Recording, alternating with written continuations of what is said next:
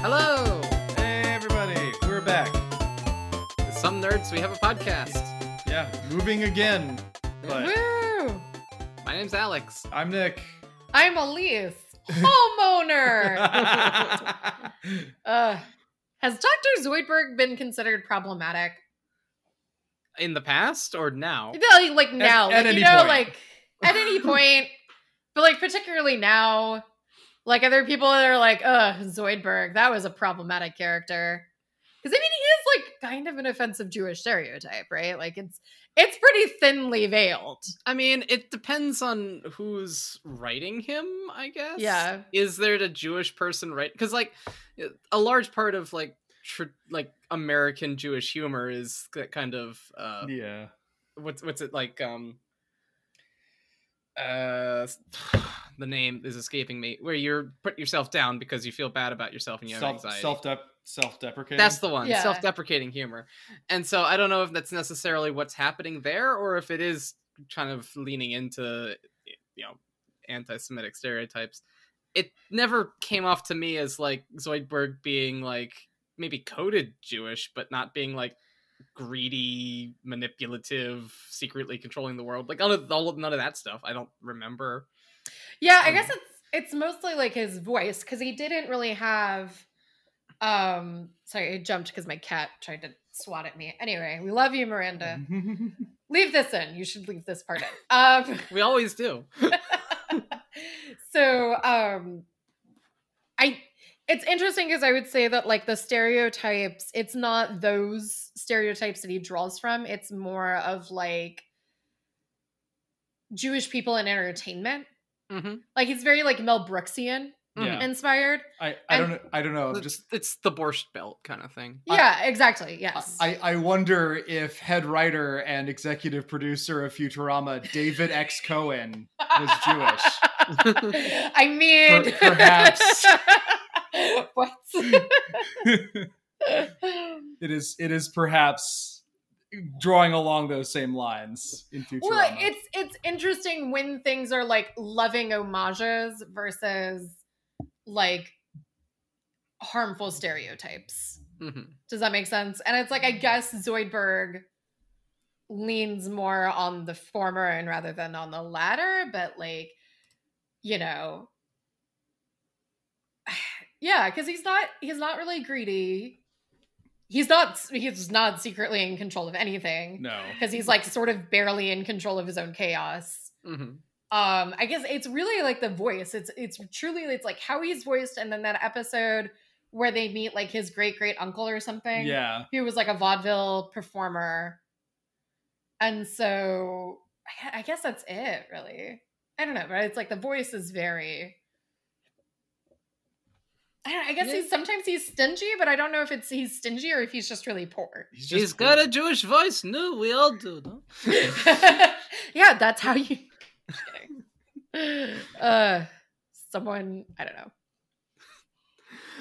As someone who was raised Jewish, I have never been offended by Zoidberg. Okay. Well, Alex said it's okay, so it's clearly okay. Zoidberg is unproblematic. All of the Jewish people ever have spoken. I can I get that in writing as like spokeswoman for the entire Jewish community?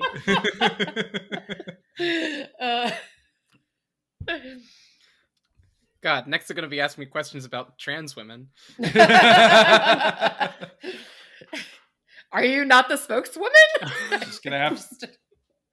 Look, Alex, you just have to accept that you fully, completely represent all groups of which you're a member of. Like, yeah. It's just.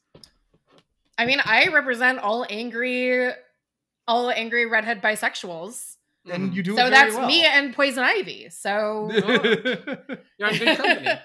Exactly. We can't trust her to be the mouthpiece. And what is Nick? The token? I'm the token white guy. He's ages 18 to 35. Yeah, everybody cares. What I have to say.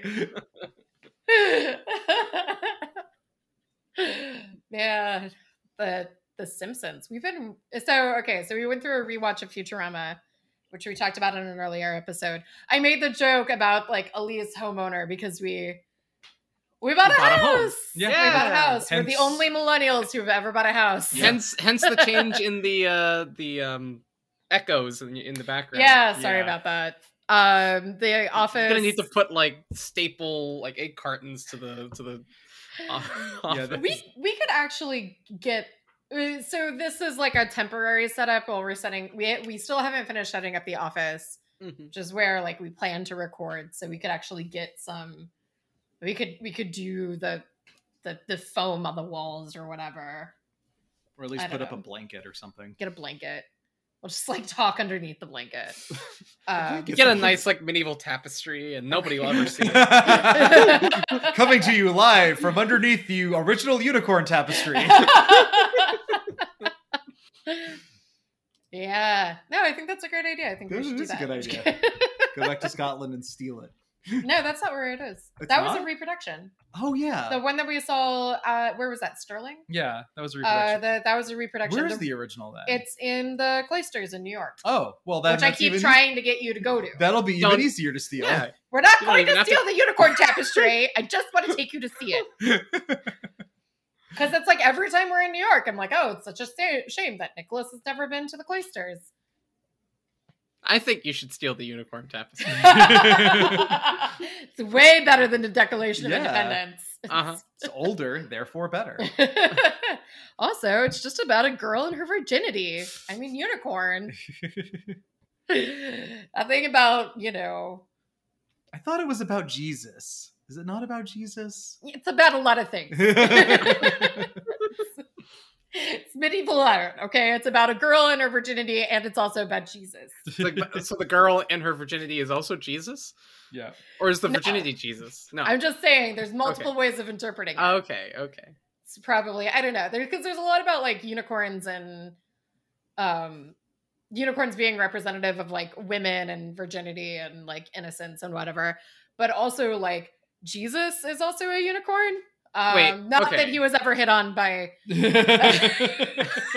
So I'm going to hell. I am so sorry. I'm not See, even going to finish that joke. I was thinking you were going to say that the spear, like the lance of Longinus, was a unicorn horn.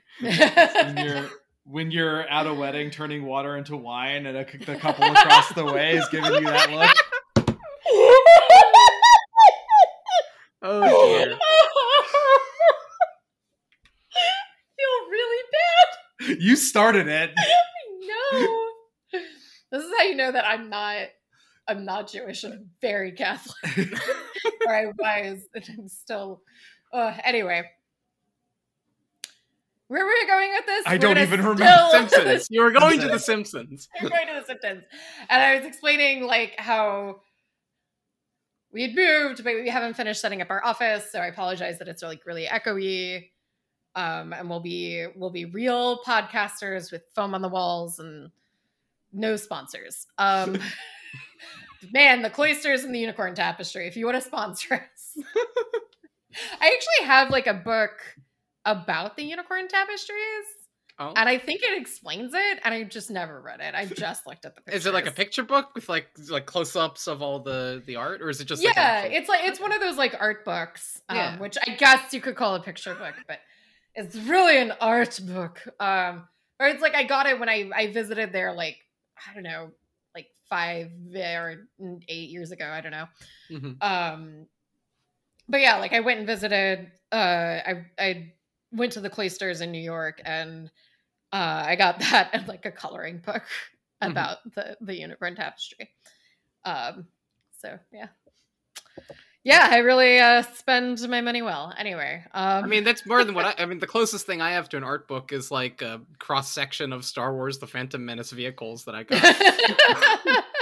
That's all I got. Right? I don't know. I think they're like fun to collect. I wish I had more of them. Because they are like a really nice like commemorative, like when you go and see like a special exhibit or they are. But I mean, God, they're so fucking expensive.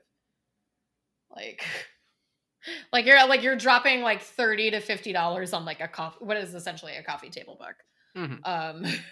A book that you have just admitted you have never actually read. Yeah. You don't read it. And it's sad because it's like some art history major like wrote like, a really good essay about the meaning of the unicorn tapestries, but we'll never know because it's in the art book. Sounds like an easy problem to fix. It's not though. Well, it's not. They're very insufferable. Those they're art history majors. Ah, I see.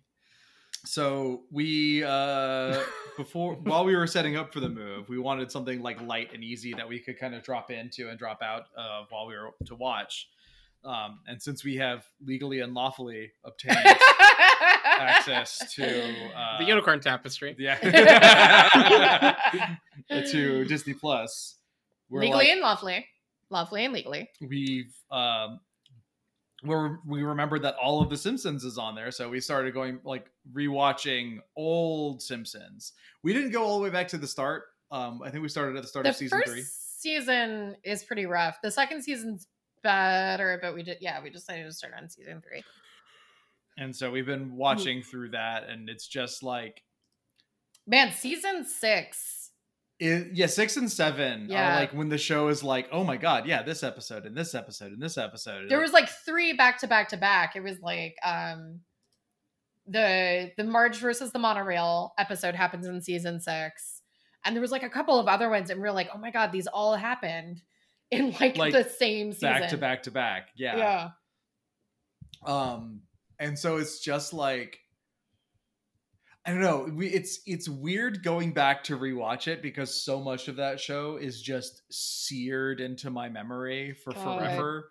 Where like, I don't think I've really watched The Simpsons in like 15 or 20 years.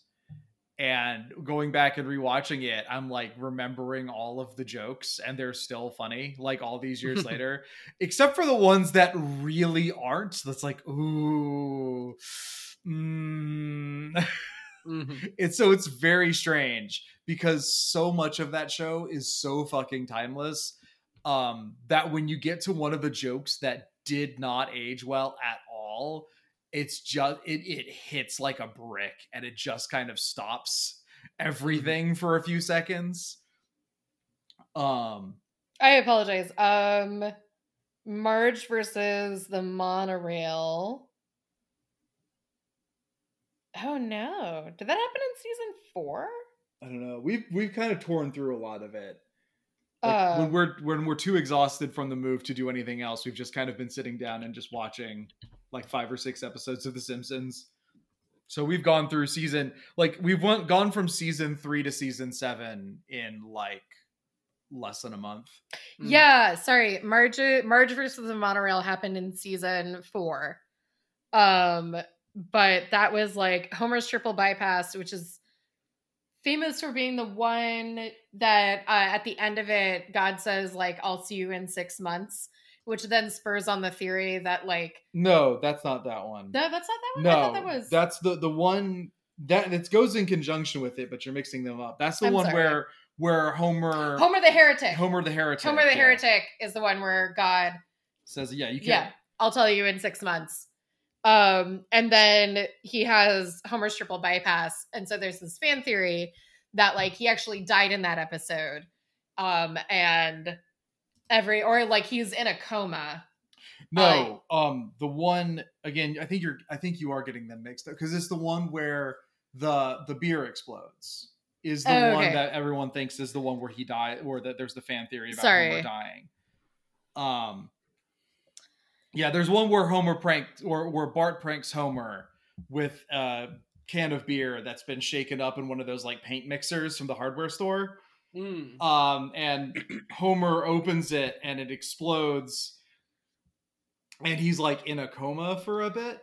And there is a fan theory that is actually the end of the series and that everything else that happens after that is just like Homer's like Jacob's Ladder style hallucinations, which is why it's been getting like progressively like weirder and like why things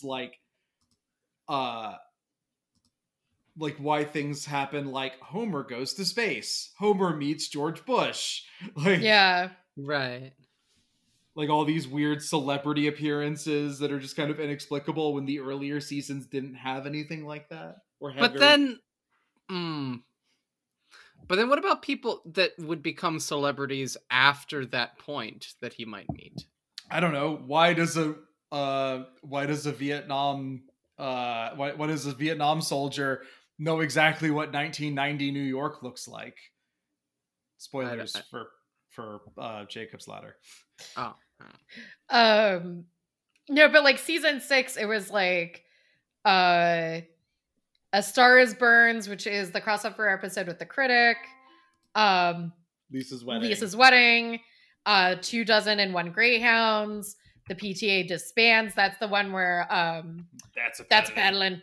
All of these Round Springfield. That's the one where Bleeding Gums Murphy dies. Like the Springfield Connection, where Marge becomes a police officer. Lemon of Troy, where they steal. Shelbyville steals the lemon tree, and then Who Shot Mr. Burns? It's like back to back to back to back, like all very classic episodes. And so it's like season, like those seasons are just really, really good. Yeah. You know, it's like season 4 to about like, I think season 8 or 9. Yeah. Is considered sort of the golden era. I don't know. But yeah, it's like, it's been weird, like sitting and watching through all of these episodes, and it's like there are episodes where I guess we didn't realize that we knew like every single word. Oh dear. like the Mr. Plow episode. I remember like watching it and being like, oh my god, I remember like so much of this episode. But yeah. I don't know. It's very like, it's strange how much of that show is still like it could be written today, like in terms of the humor. Right. And then how much of it is just like, wow, this is very like of its time, but not problematic. And then there's the ones that are like, oh, this is bad.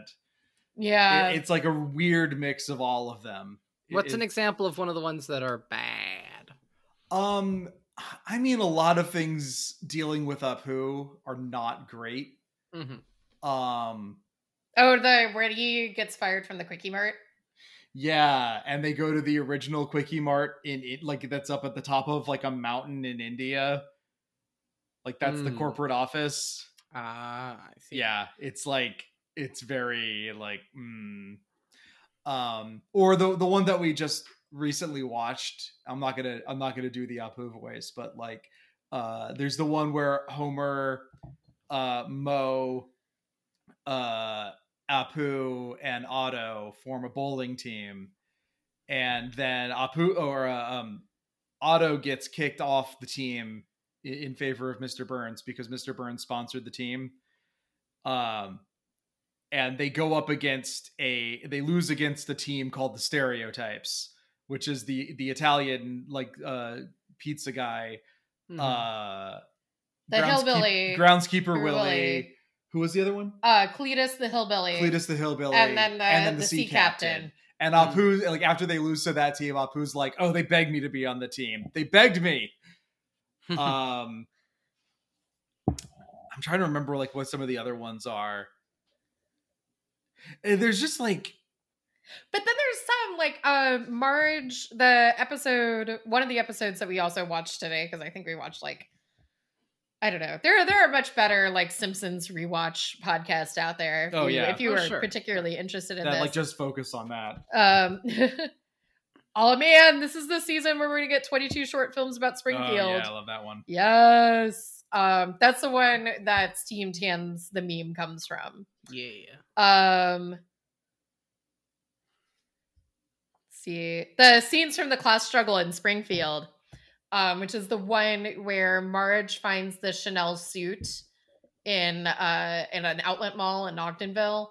And then she ends up like blowing a bunch of money on like a Chanel ball gown. And anyway, that one I think is like aged. That's like one of the ones that is aged better, I think. Which is just really sad about like the state of affairs of the American economy, and income inequality, because it's like she finds a Chanel suit, and so she kind of gets mistaken for having money, so she gets invited to like join the country club, and it's about like all of her like her trying to fit in. Meanwhile, like Lisa is making like a lot of pointed jabs at the rich, which makes it like even sadder in like the recent seasons, where she like is like, oh my god, it's billionaire philanthropist Elon Musk. And it's like, god damn it, Lisa. Yeah. This is not who you are. No. And that's like the Flanderization, where we get that word from, of their characters in later seasons, that makes it really sad when you go back and watch these like early seasons, where you're like, oh, these were really good and interesting characters. Yeah. Mm-hmm. And the Flander, like, because I never really quite understood the Flanderization thing. Like why did it come from like Ned Flanders? Like, because I always remembered him being. You always remembered him as being the Holy Roller, right? And then it's like. And then we went back and starting with season 3. It's like, oh, there are entire episodes that revolve around Flanders, where like his religion just never comes up. Like the episode where he opens, where he opens the Leftorium. Leftorium never comes up in that one. The episode where they go on the whitewater rafting trip never comes up. Yeah, and it's just like watching those so in such quick succession, watching all these seasons back to back, you really do like sense it. It's like, oh, here's where it happened. Yeah. Like, right. And like from that point on, it's every time you see Flanders, he's talking about Jesus. When it's not the case in the earlier seasons. But you were asking about like what are some of the things that like didn't age well. Mm-hmm. Like a lot. I mean, just a lot of like one-off jokes. I mean, unfortunately, there is like a lot of transphobia. Yeah, it is, and it's mostly just one-off jokes. Like that's why it's so weird, because you're like just kind of. There's not entire episodes where it's like, oh, this whole episode feels like really wrong-headed. Like it's not like Family Guy, where like they'll have an entire episode where it's just like, well, this is in poor taste. Yeah, it's just like a single moment where it's like, oh, we were having a good time, and then you had to make like, that really terrible joke. Mm-hmm. Yeah, but then there's like also there's a lot of like jokes. I don't know. I don't know if I would like defend them or anything. There are some interesting jokes. I forgot how many jokes there were talking about kind of how Homer, and especially Bart, is like gender fluid. Yeah. Yeah. Like the episode where Lisa gets signed up for the Little Miss Springfield pageant. And there's a joke that like Lisa's having a hard time walking in heels, and Bart puts on the heels and is like, oh, you know. Yeah. Mm-hmm. And so but it doesn't feel like, I guess the joke is then kind of about like Bart's confidence, because the joke is then like, well, honey, I feel like I could win it. Yeah, it's weird where it's like, it kind of is like, it sets off some alarms, but it's like, it's not. But I mean, we're a couple of like cis people, so like, yeah. what do we know? But I feel like there was like an opportunity to have Bart be like queer in some way. Well, then they do Bart that episode. Bart to be like a queer icon. They do that episode. Yeah, they do. When John Waters guest stars. Yes. We haven't gotten to that one yet. Yeah. But it's like another. Yeah, there's the one where Homer's afraid that Bart's gay. And then like learns, and then like at the end is like, well, I love you. I'll love you no matter what, Bart. And then Bart's like, oh, you thought I was gay. But I mean, like, there is like a lot of setup, and it's like, oh man, like if this had been made in like the 2010s, I feel like, you know, well, then you have the counterpart to that. I think that's why, like, in Bob's Burgers, you have the character of Gene, right? Who is very, like, very queer, very flamboyant, very gender fluid. You know, Bart Simpson's walked in heels so that way Gene could run with his crazy keyboard. Yeah. And write Die Hard the musical. But I don't know, it's like Bob's Burgers, like, and especially watching like the earlier episodes, I know a lot of people talk about like Seth Meyers shows, especially with like Family Guy and American Dad, and like, you mean Seth? Not Seth Meyers, Seth MacFarlane. Seth MacFarlane. Seth MacFarlane. Too many white dudes named Seth who are comedians. But you know, about like that being the Successor. The successor of The Simpsons. But I'm like, especially watching these like early episodes, it's like, no, it's definitely Bob's Burgers. Yeah. Like, I'm gonna be big sad when Bob's Burgers starts being terrible. When did Bob's Burgers start? Oh God. 2010, 2011, something like that. Oh, word. Okay. Yeah. I didn't realize it had been going on for almost 10 years. Oh yeah, it's been. Oh, like they're on like season 11 right now, I think. Okay. Yeah, 2011. 218 episodes and 12. They're on season 12 or about to be on season 12. Which is, I don't know, kind of wild. Yeah. All right. Yeah. So you watched The Simpsons, a lot of it, and yeah, still watch it. Honestly, like other than the move, I don't know. I picked up some games on the Steam sale. Okay. I picked up. There's one of these things is not like the other. Oh, so I picked up a couple of old school kind of shooters. So I got Viscera Fest. What was the other one that I was playing? Strafe, and a couple more that I haven't booted up yet. But I've been going back and I got the Halo Master Chief Collection, and playing some of the Halo games that I've never played before. Because I played like 1 and 2 all the way through a few times, and then those are the only ones that I've ever played. So I'm starting with Reach, which canonically is the first one. And it's been pretty okay. I forgot how like oorah military that series kind of is from time to time. How could you forget that about Halo? Because it's like, especially Reach, like the extended universe stuff about it, because that's like the most recent exposure I've had to anything Halo is hearing Wooly talk about it on Castle Super Beast when he was replaying those games, or when he was playing through those games for the first time. Because there was the Brian David Gilbert video about and that was reading all of the books. Yeah, but like even in that, he'll talk about like the first books that get written are very much like uncritical of the military. Yeah, but then they get more critical as it goes along. Yeah, but yeah. And that's kind of what I was like thinking about. You were expecting like, it would be. Because Reach is one of the later, like, while it's canonically the first game, it's like one of the later ones that was made. And so I was like, oh yeah, right. Like this is like, but it's space military, so I guess it's fine. I guess. But like, yeah, it's very strange because I played a lot of those games as a kid, and I really did not pay attention to those stories. Were you mostly just playing co-op? Yeah, I was mostly playing co-op and multiplayer, and I watched a lot of Red vs. Blue.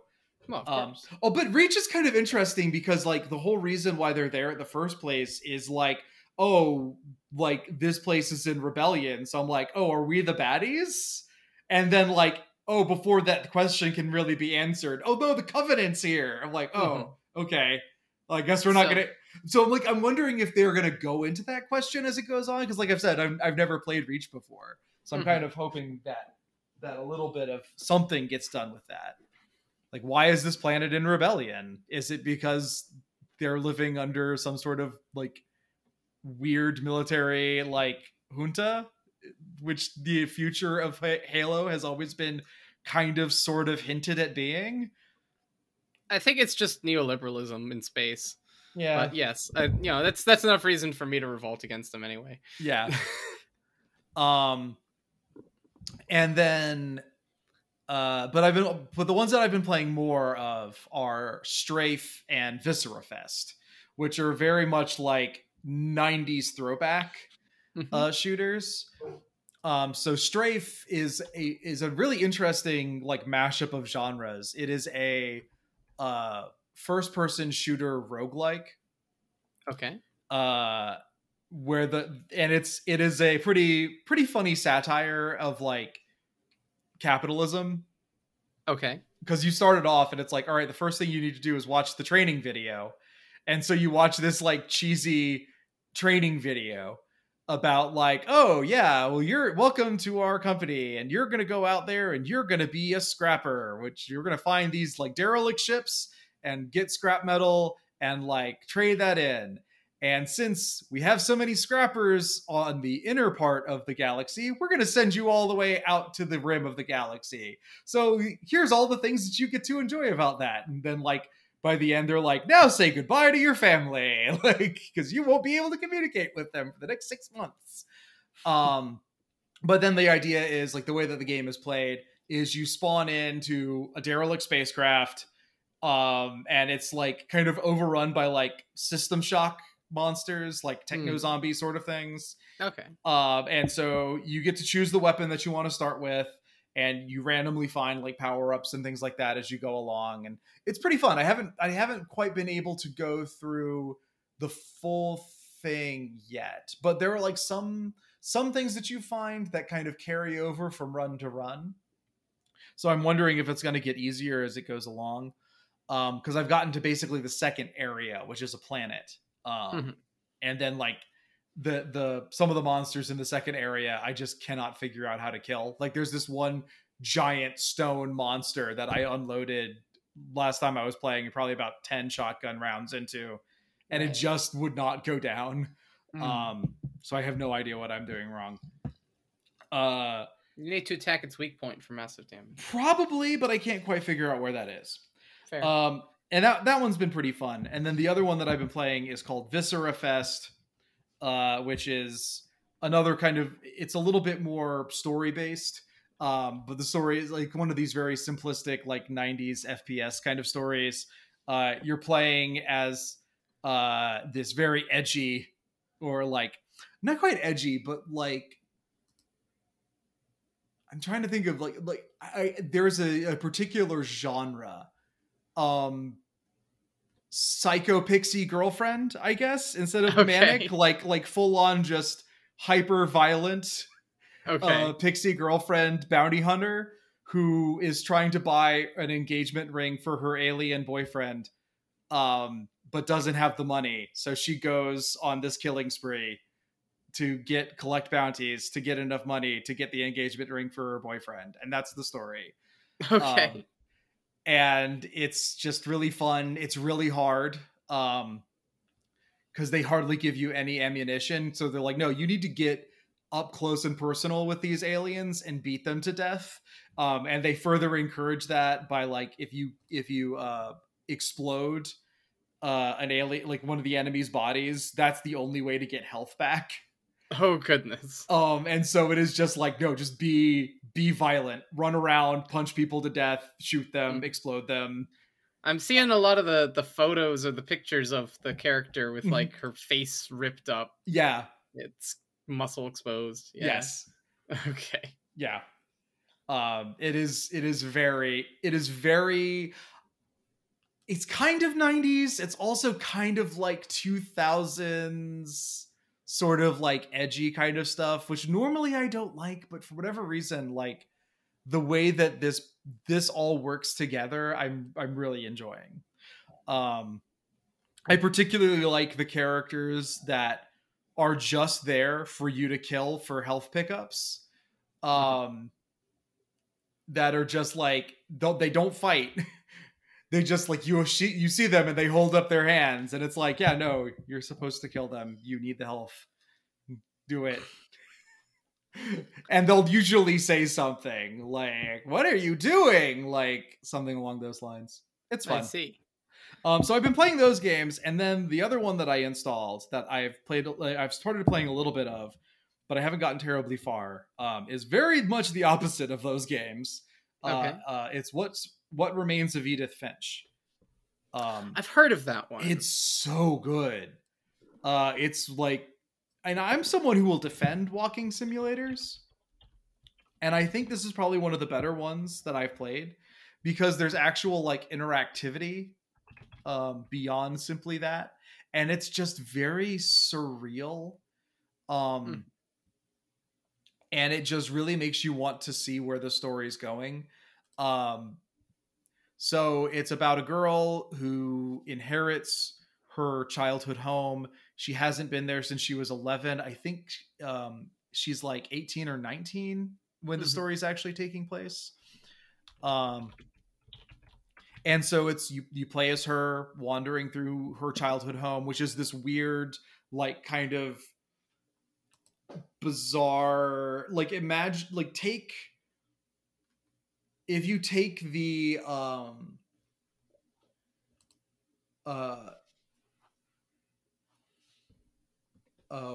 not Windsor. Oh God, what is the name of that? The rifle. The Winchester House? Winchester. Yeah. If you take like the Winchester Mystery House, yeah, and like add in like a dash of Dr. Seuss, okay, and put it in like the middle of nowhere in Washington State, like that's kind of what the setting for this looks like. Like it's this huge sprawling house that just has these like rooms added onto it, and like you're kind of piecing together your family history as you're going through, because your family had this, or your great grandmother has this thing of, first of all, the family's supposed to be cursed, and then like every time any member of the family died, they would just seal up their room forever, and so they just kept building onto the house for new members of the family. I see. Yeah. So like that room, like, oh, that room was Molly's room. So after Molly died, they just locked that room up. But then we had other members of the family get born, and so they had their own rooms kind of like built onto the house. So this huge, just like tower of rooms coming off of this like relatively normal looking house. And it's just, and Molly, I brought up Molly because that's like the first one that you do. Like Molly was like a 10-year-old girl. Like what happened to her? And you find the book that like her journal that she was writing in, and you play through a section where you're Molly and you find out what happened to her, or at least a version of what happened to her. I see. It's just very weird. Like all the things that kind of happen to this family, it's just like what they all start like, they start to seem to kind of be connected, but it's unclear exactly what the connection is. Like a lot of them make references to monsters. And you know that like Edith, the main character's brother, disappeared. And so that's kind of what her main goal is to figure out what happened to her brother. And she thinks that like there might be some clues somewhere in the house. It's very, like I said, it's very surreal. It's very beautiful. There's just enough gameplay, but it's mostly just walking around and listening to the character kind of tell us what she's thinking and what she's seeing. And then every once in a while, it's like, all right, you find this thing and you click on it and you get to like play as another character in this little vignette for a while. I think my favorite one so far is one of the members of the family was a child movie star, right, who starred in like these weird horror movies. And the book that you find for her is like a Tales from the Crypt style comic book, talking about her mysterious death. And when you're playing that, it's all cell shaded to look Oh. like the comic book art. Fun. And there's parts of it where they were playing the Halloween theme in the background. It's really good. I was really like, oh my god, they paid to use the Halloween theme. That's kind of fun. But yeah, no, I haven't beaten it yet. I'll probably have more to say about it when I'm done with that. But yeah, that's kind of what I've been in the little bit of off time that I've had from the move. That's kind of those are the things that we've been doing. Okay, that's fun. That's fun. So you were mentioning video games, and I was trying to think because I've played a few, in my day.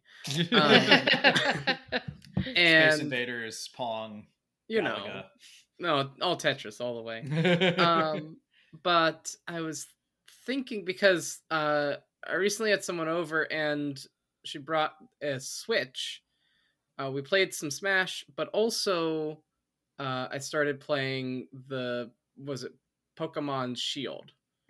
Yeah. I've never played a Pokemon game before. Yeah. So I didn't get very far at all. Like we haven't even left. Like we haven't even gotten to the city yet. So I have a starter, and I've been in a forest. Which starter did you pick? The fire bunny. What's it called? The Score Bunny. Scorch Bunny. Bunny. Yeah. Named him Okay. Spicy Rabbit. Okay. All right. I mean, I picked Grookey. Okay. Because grass starters are best.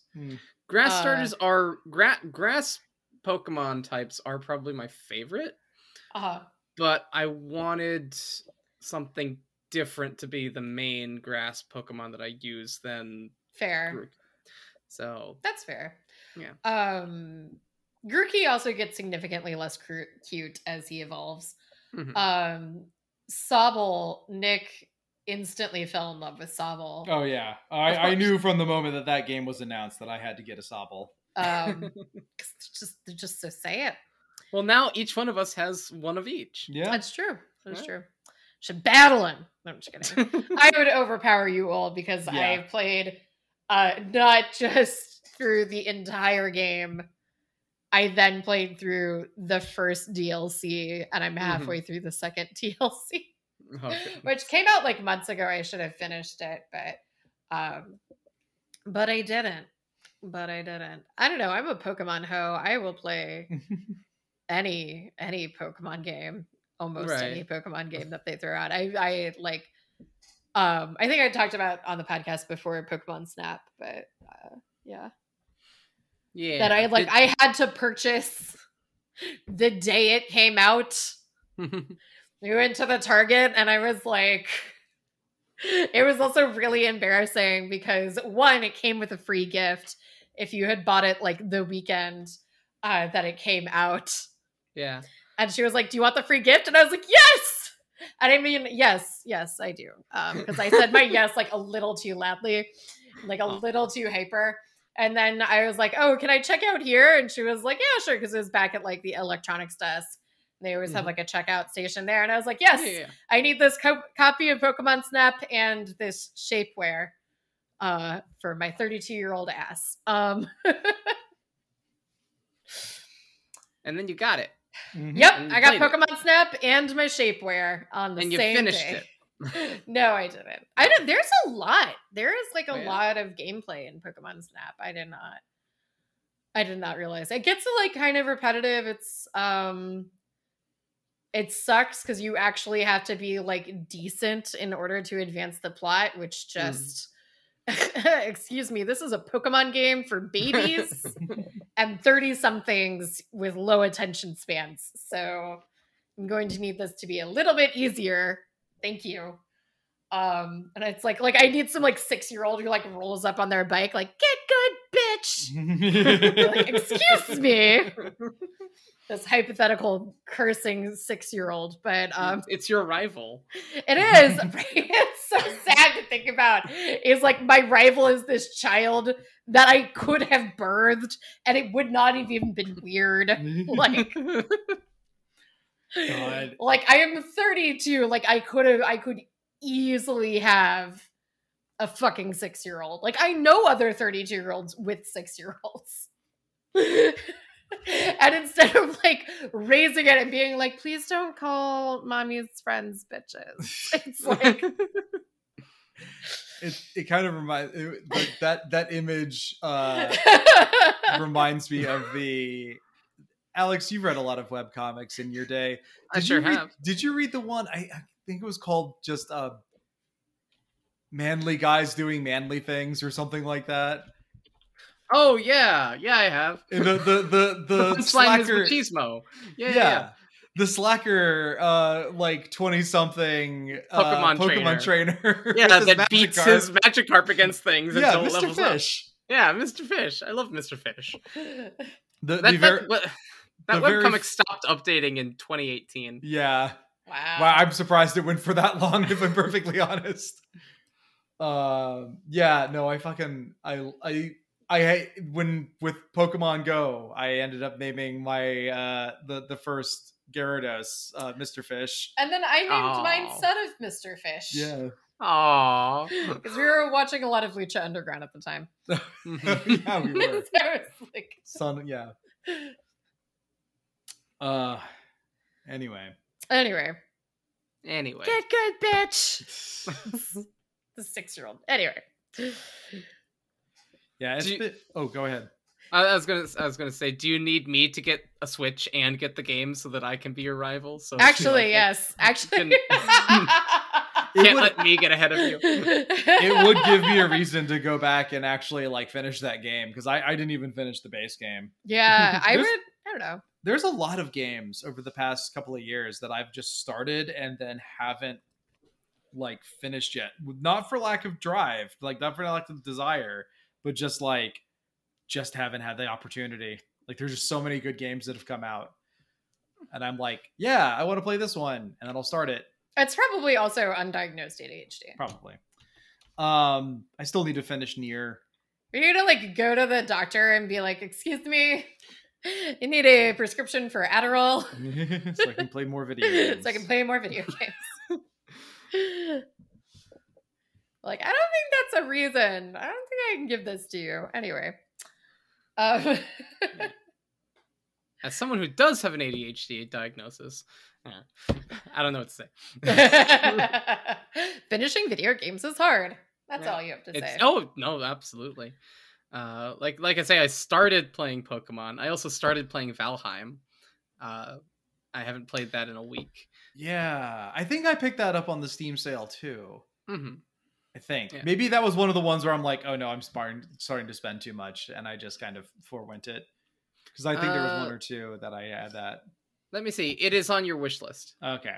I guess I can see it. But yeah, no, that was fun. It doesn't do a great job of like explaining itself. I mean, there's a lot of like figure it out on your own kind of thing. That's a survival crafting game, I guess. They're all like that. Even Minecraft's like that. Yeah, I mean, yes, it is. But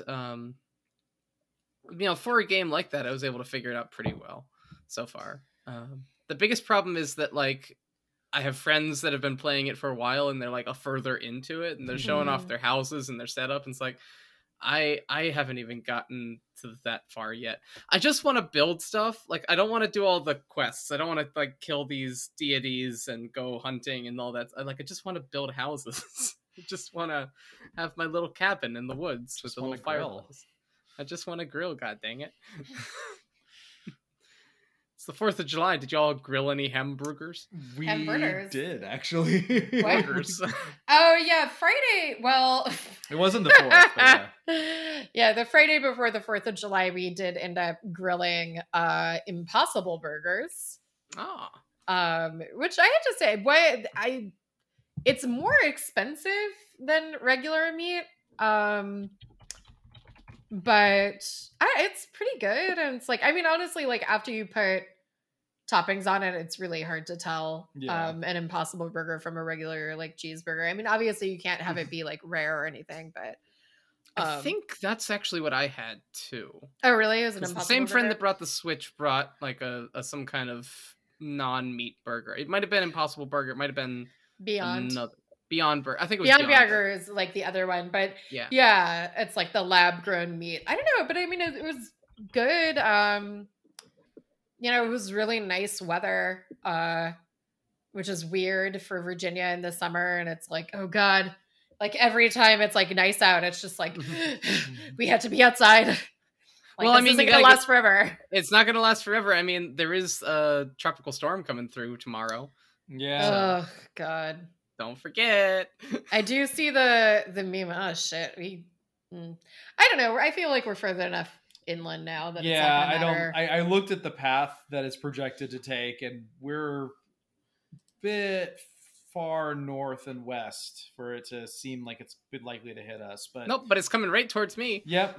So Well, if you want to come up here, we have a mostly put together guest room. I can't That is go to only work. for Alex. That is not for any Anybody else. listeners, unless you're cool, in which case we'll consider it. I can't. I got to work through the hurricane. No, of course. That is a very Virginia statement. Yeah. That is a very like, oh, nope. Yeah, the whole thing's gonna blow over tomorrow, but boss man wants me there. That is a very Virginia statement. hmm I don't know. So- Well, when your work inevitably closes because it gets destroyed by a hurricane, and you need a place to shower and also experience air conditioning. Because I love that meme that's been circulating around. It's like, Virginians are not afraid of hurricanes. Virginians are very afraid of like having to go a week in 100-degree weather and 100% humidity with no showers and no yes. air conditioning. 100. Like I work outside in that condition. I do not want to do that when I get home. Thank you kindly. Yeah. It was really funny because like, I remember, I think we've talked about this before too, but like, it was really funny. I was like, oh, it's only going to be like, when we went to Europe 2 years ago, and it's like, it's only going to be 80 degrees. We got this. And it's like, oh God. It's 80 degrees with It's no air conditioning Like, this is awful. anywhere, and we're in a city. Like, go hang out in the Louvre, take a nap just because it's like the coolest place in the city. But yeah. Ugh. That's really like, that is the problem is you would end up at like Dominion, our electric company that has an ungodly monopoly. It has dominion over the state. One might say it has dominion over the old Dominion. Uh-huh. But anyway, they're just like sitting back there like, well, how much y'all gonna give us to open up that there electricity for you? And it's like, dear God. Like, how many times do we have to go through this, old man?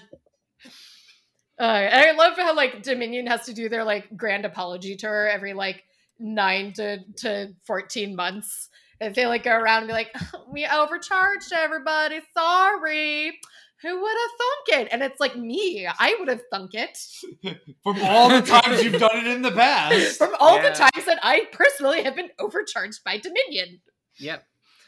The past couple charges on my bill have been way down, and maybe that's the compensating for that. Mm-hmm. Yeah, it's they got their hand like caught in the cookie jar. I think it was like 3 months ago. I don't know. Like it was the time, because this happens like all the fucking time.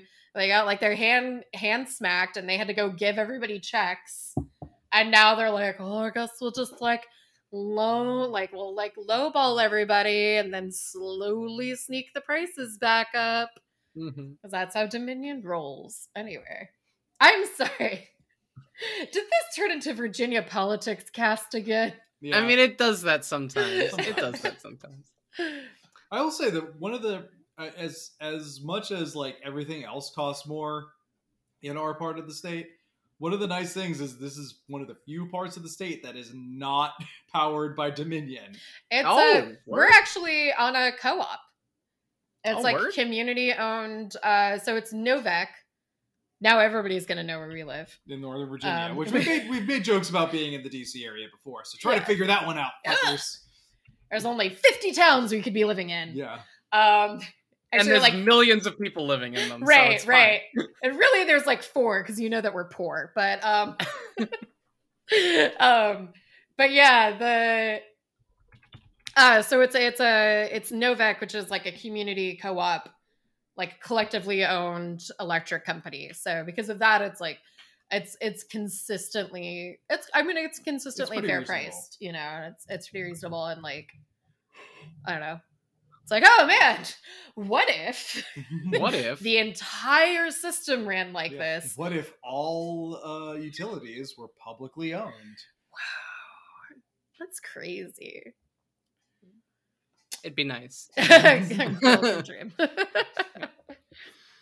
Uh, What if instead of like price gouging for things that we all need, we just own them collectively as workers? I'm sorry. Am I getting too on the nose here? never. No. It's never on the nose enough. There's some people just needs to get hit with that hammer again and again. Finish it off with a sickle and you're good to go. And this is like also my problem that I have with people that are like, well, I mean, it's just never gonna work like that. And it's like Yeah, but it does. it It works, is. like, and they're like, you know, like we're not even in like a particularly, you know, although Virginia has been like a blue state for like over a decade at this point, like I don't think people think of like Virginia as being particularly progressive. Yeah, no. And it's like even here where there are pockets in which Mhm. like your utilities are collectively owned and managed. So like it's not, they're like, well, what are you going to do? And I'm like, I'm going to take this one thing that works really well here and spread it out Mhm. to other places. Perhaps other places in the same fucking state that I live in. Yeah. So I'm sorry. I'm sorry for my language. The fucking Commonwealth that I live in. And maybe the wealth should be perhaps held, would you say, in common? I think, you know, I think I would. Yeah, I think I would. Virginia needs to live up to its title. Right? Yeah. But yeah, so that's, you know, local Virginia politics talk. You'd think we were like three white dudes living in Arlington with the way that we talk. Ha ha ha. Wow, this keeps getting better and better. Appealing to the widest audience possible all the time. That's us. That's our motto.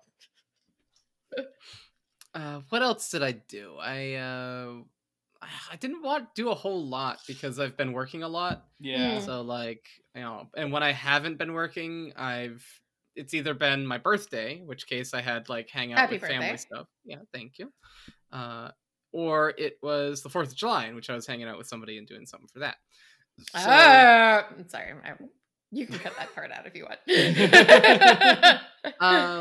so I haven't had a lot of time to do much. I did get back into Stellaris a little bit. And it's, once again, they changed it. It's the game that does not resemble its initial launch at all. Like after 5 changes, it's wild how much how much they can morph a game from its original standing. But it's still interesting. You know, it keeps it new, keeps it exciting. I haven't gotten very far in it, of course, because like I say, busy. But and we were going to play a thing tomorrow, but I have to edit and upload. But I was excited to play it in any case at some point. And I want to hear more about it from you, from your mouth, because you've been typing a lot of shit. But I want to know what the fuck Morkborg is. Okay. All right. So yeah, I'll talk a little bit about Morkborg. I still haven't had a chance to play the solo. So I'm in a group on Facebook called I'm begging you please play another RPG. Which is basically just about how, like, essentially about indie RPGs. Like, it's not necessarily anti D&D, but it's like D&D has saturated too much of the market, and there needs to be space for other kinds of RPGs, which kind of is how I feel too. Like, I enjoy a good game of D&D as much as the next nerd does, but like, I want to try my hand at some other systems, and we've played and talked about other systems on this podcast before. And one of the ones that kept showing up on there is a Swedish RPG called Morkborg, which is Swedish for like Dark Fortress or Dark Castle. And it is a OSR game, old school revival or old school renaissance, that is rules light. So I have had an itch for years to play an OSR RPG because I love the gonzo weirdness of like old school D&D, Right. but I don't like the biological determinism and like the fucking racism. And to be perfectly honest, I'm not a huge fan of all the crunch. Like I like crunch every once in a while, but I prefer something a little bit lighter. So one of the things that kept getting talked about in this group is this RPG Merkborg, and I kind of on a whim picked it up because it was on sale. It's normally the core rule book is like $30. I picked up that, and I picked up a rules supplement that was published. And I read through the entire book. I read through it's like 100 pages. It's very rules light, and most of that is just kind of world building stuff. Okay. So basically the premise of it is a low magic dark fantasy setting. So again, kind of like early D&D, where it's like, oh, maybe if you're really lucky, you'll find like a magic item for the party to argue about and like give it to one person. It seems to be a little bit higher magic than that. But it is set in a world where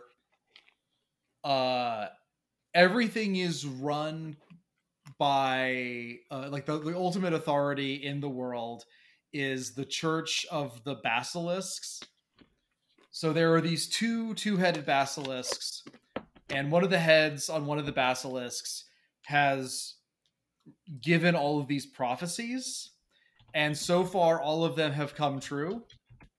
And so it's like, oh, this is the ultimate like true religion because this basilisk knows ultimate truth. So the church of this basilisk now like runs the entire world essentially.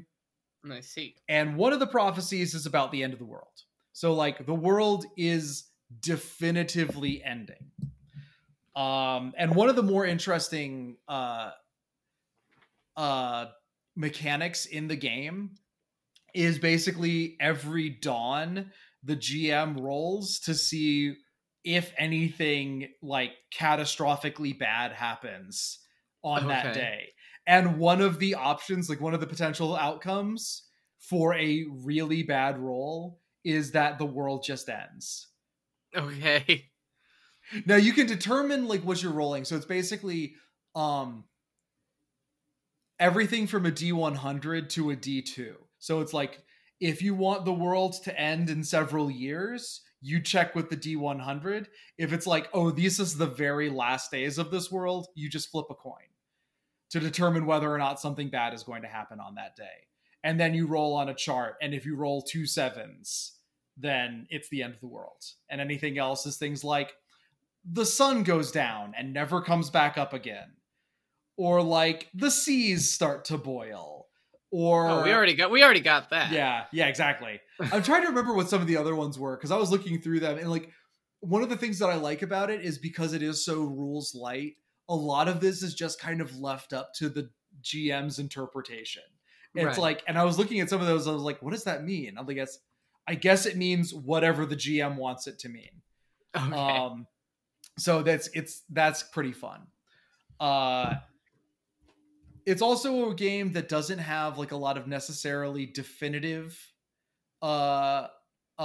classes. Like there is a way to roll up characters without character class. But if you want to do character classes, you can. You can also randomly roll for character classes, like roll a d6, and that determines what class your character is. And then everything else from character creation is based off of that. What are the type of classes that they have? I'm trying to remember. I think my favorite is definitely Gutterborn Scum. Okay. I'm trying to remember what's like. They all have names like that. Like one of them is like Fanged Deserter or something like that. Right. There's one that's like a hermit, something hermit. There's one that's like a heretical priest. Okay. Yeah, it's just those are the kinds of classes in this game. I gotcha. It's very, like I said, it's very rules light. I think there are like 4 abilities, and like everything is just based off of those 4 abilities. Most of the gameplay is actually done just by like player roles rather than GM roles. So like in combat, okay, you're attacking this monster. If you hit over a DC 12, you hit it for every monster in the game. Like it's just a flat DC check of, oh, roll over a 12, you hit it, roll under a 12, you miss. And then for monsters attacking you, it's like, all right, this monster's attacking you, roll to dodge. And same thing. If the player rolls over a 12 on their dodge, they don't get hit. If they roll under a 12, they do get hit. On a what-sided die? 20. Okay. Yeah. So just a little bit more that it's like a 60-40 chance for pretty much anything in terms of combat. And it's another one of these kinds of games where it's like, if you do get in combat, like the chances of TPK are fairly high, because it's like, yeah, you can have a character that has just 3 HP. So be prepared for that. So is it a game that's recommended to not get into combat like Call of Cthulhu, or is it a game that's recommended to just have multiple backup characters? I will say, from what I have seen of the game, there's a lot of encounters in the adventures that are pre-written. Because I did read through all of the one that I'm planning on running for you guys. I will say, and I'll tell people this, because I feel like with some of the people we're playing with, they're not going to think in these terms. There is the possibility to avoid quite a bit of the combats in that game. Not all of them. Like some of them are going to be like, yeah, you're going to fight these monsters, but there are going to be some surprising opportunities to avoid combat. Okay. If you play things right. That's useful and good to know. Yeah. I am also appreciative of this, because this is one of those games where it's like on the front, in the front matter of the book, they're like, here are the heavy metal bands that we listen to inspire this game. They did a Kickstarter recently that is a vinyl album of music, where the gatefold for the album is a GM screen, and the booklet inside of it is an adventure module. Oh, word. Yeah. That's like literally just hits all of Nick's like weird ass buttons. Yeah. And they've got so I'm gonna have to next time I have that kind of expendable money, because they're still taking pre-orders for it. Right. I might have to get the special edition version of that. And even just the regular one looks fucking cool as hell. One of the other things that I really appreciate about it is that the book just looks fucking gorgeous. And one of the things that I saw when I was looking up stuff about this game is that apparently, like, every page, if you put it under blacklight, looks even more incredible. So I'm going to have to dig out an old blacklight from somewhere. Oh, God. Because it just looks fucking cool as hell. So, like how Hammer and Steak hits all my buttons, Mork hits all of yours. Yeah. I mean, we just need to find a role-playing game for Elise that hits all of her buttons. I think we found a few of them, honestly. It's just that she hasn't run any of them yet. I don't know. I think Spell. Yeah, Spell.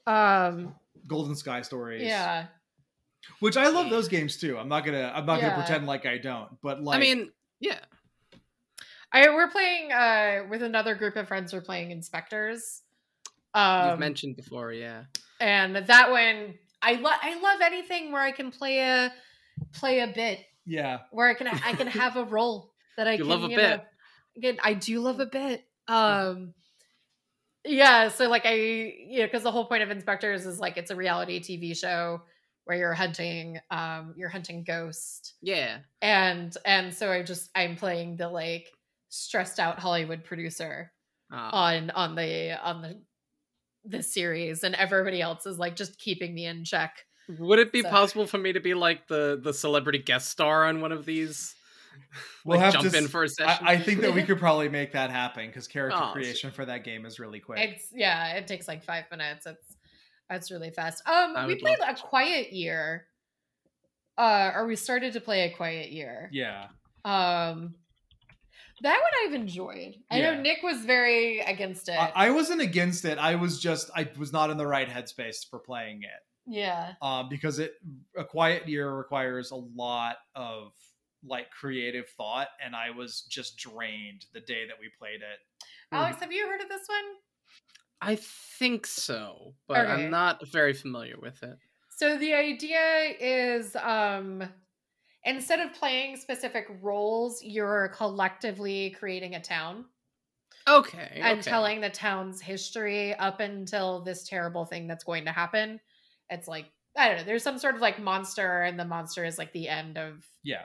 And no one really knows, like, the monster has a name. I can't remember what it is, but the monster has a name, and then it's like, what that thing is going to be, we're not going to find out until the end of the game. Yeah. Oh, that sounds amazing. so I would love to play that game. So it's basically the reason why it's called A Quiet Year is because it starts off at the end of like this war, and so you have one quiet year from the end of this thing that happened to the start of this apocalyptic event. Yeah. I see. And so you tell the story of what happens to that community during that year. And Sounds amazing. I'd and love to play that one the too. thing that like I didn't quite like connect with, especially at the headspace I was at when y'all were playing, is that you're drawing a map of this community as you're playing the game. So things get added to the map as you go along. I've actually heard of some people, I can't remember if it was the people who we were playing with who told me this, or if I heard it from someone else talking about the game. But I know that there are some people who use A Quiet Year to set up the setting for other games. Huh. Where That's it's that's a good idea though. yeah, like so everyone involved in the party is helping to world build through A Quiet Year. And then when the game of Quiet Year is over, all right, this is the game. This is the world that we're going to be playing the game in now. I think there was like a Twitter post or a Reddit post or something like that. That's where I do remember seeing about it from. But did you still happen to have the map that y'all drew? Did you like take a picture of it? It wasn't here. Oh, we didn't finish it too. Oh, you Yeah. didn't finish it. Okay. Yeah, so I think we got through spring. Because the idea is like it's played in 4 phases, and the last phase is winter, which is when the monster comes. And so I think we had played through spring. I don't think we had gotten to summer. And it's cool because it's like you roll. Did we roll dice to determine? It's drawing cards. I Drawing think. cards, yeah, and then that determines the thing you have to come up with. Like it'll give you a question, or it'll give you like an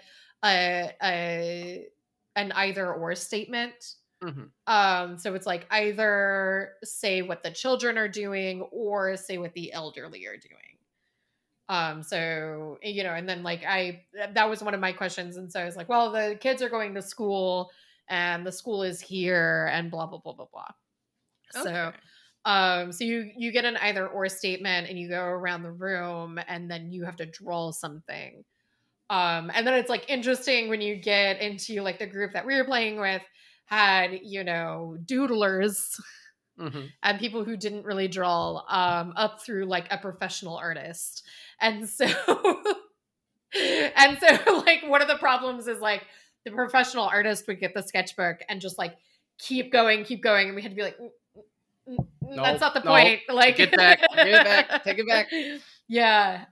So that was that. That's the way in which it's also like a very interesting. It's a very interesting game to play, depending on the group that you come. It come with. sounds fascinating. I'd love to play that game. Yeah, and it is not the.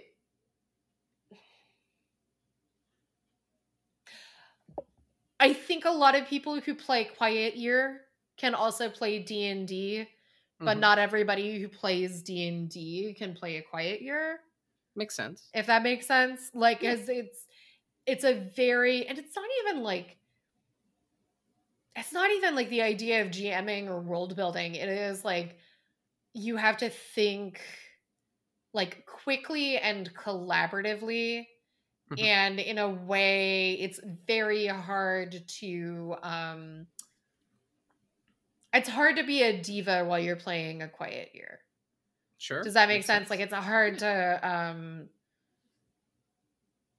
power game.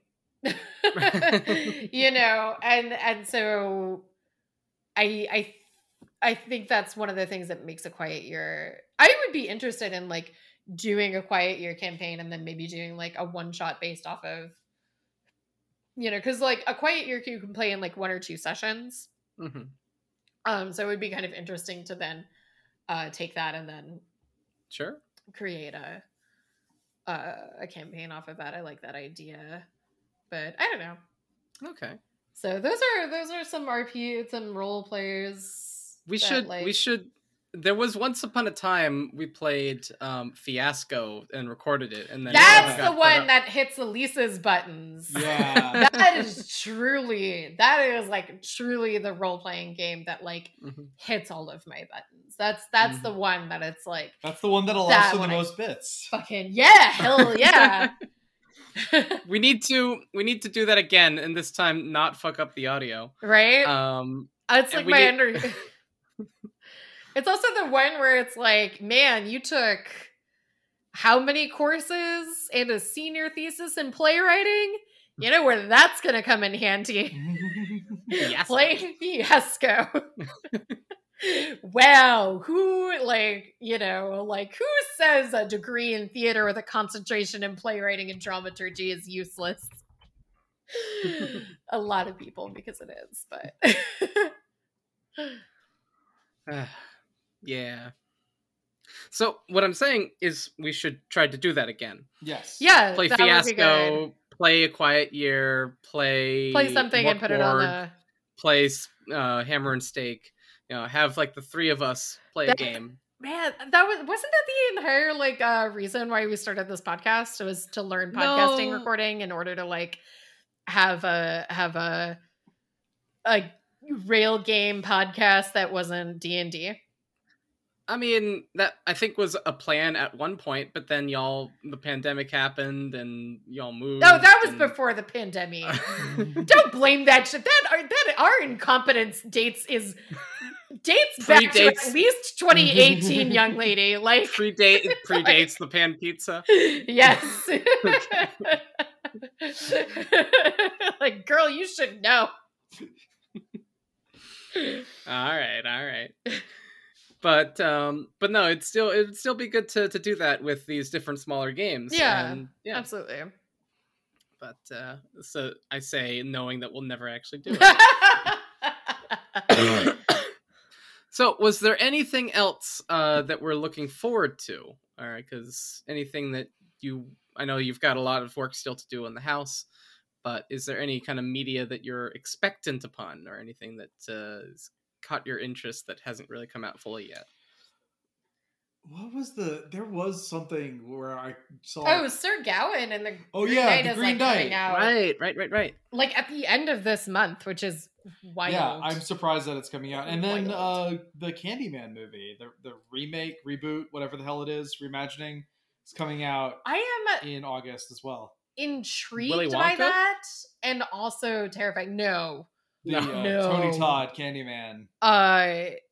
So it is 1980s, 1990s? Early 90s. Okay, so it's an early 90s. The original is an early 90s horror film about this white social worker who goes and works in like the rougher neighborhood in Chicago. Yeah. And she keeps hearing, because of course it's a woman. Anyway, sorry. So social work is a profession highly dominated by women. And has kind of racist roots. So anyway, so she goes in and she's working in this like rougher area of Chicago, and she keeps hearing all of these like urban legends about the Candyman. And No, I'm sorry. The sequel, I think, is the one that has the social worker. The original. Oh, sorry. The main character in the original is a grad student. Okay. Who's studying the Candyman? Like she's studying like urban legends. Urban legends, yeah. And then like happens upon the urban legend of the Candyman. And then the sequel is like the white social worker who goes to the well, they're all kind of set in this rundown area of Chicago, and like a lot of it deals with like the real monster is white patriarchy, which causes systemic racism and poverty. Pretty much. That's like the moral of the Candyman series. And then the remake is more. It seems like it's more about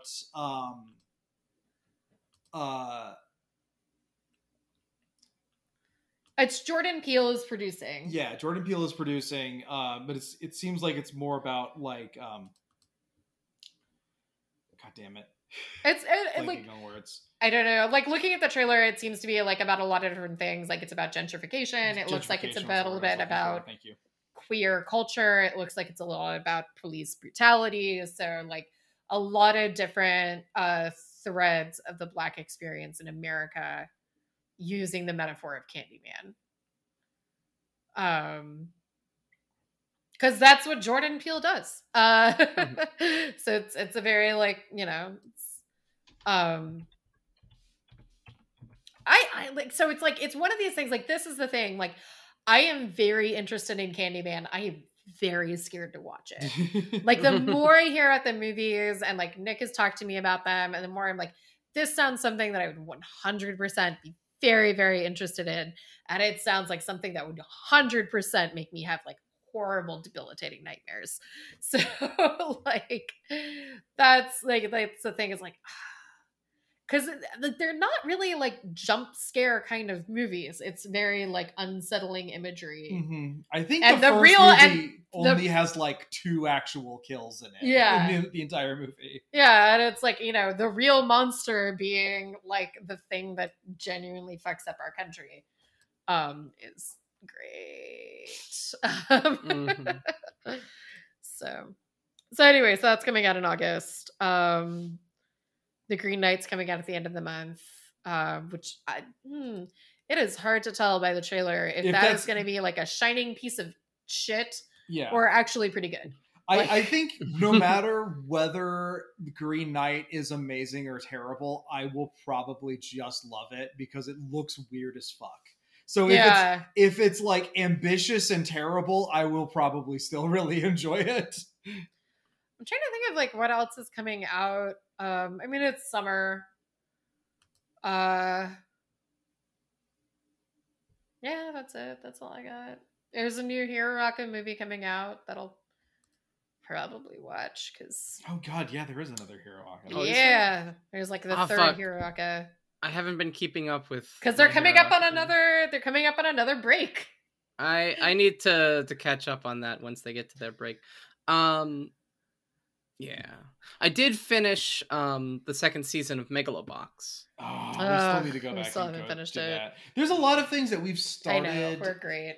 And such then good friends. Like we need to go back and podcasting. What's that? I said we're such good friends. We're the best at podcasting. Following through and watching things every single time I watch. We still need to go back and finish The Mandalorian. Like there was a few things that just kind of like we started and then for various reasons got put on hold. And I keep bringing them up. It's just we haven't been in the headspace for them. I don't know. I think now that like the move is almost done. Well, the move is done. The unpacking is still ongoing. Still ongoing. Mm-hmm. Having a house is hard, and now we have like a backyard that we have to take care of. Like, what the fuck? It's not a very big backyard. It's fine. Just let it overgrow with weeds and shit. It's fine. No, it kind of is already getting there. Oh God, it's already there. Like it hasn't been touched in. Rip all that grass out and replace it with moss.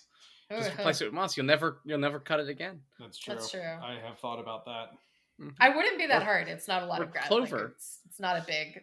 It's not a lot of square footage. It would actually be pretty easy for us to replace it with clover. And also apparently our HOA does not give a fuck. Well, what? I'm pretty sure there are houses in our neighborhood that have already done that to their lawns, like their front lawns. We're like, I don't care. Like, or like, if we shove enough flowers in here, nobody's gonna notice that there is no grass.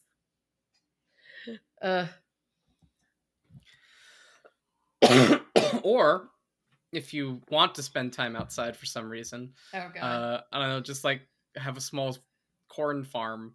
just grow corn. Be a very small corn farm. Be like 6 stalks. You get 1 corn a month for 6 months. Yeah. All right. Well, I think we're running out of steam and things to talk about. Sounds good. I think so. I started watching season 2 of My Next Life as a Villainess. Nice. First episode of season 2, so yeah. But yeah, no, I think that's about it. So if that's all, my name has been Alex. Nick. I'm Elise. And we've been Some Nerds Have a Podcast. You all have a wonderful night. Bye.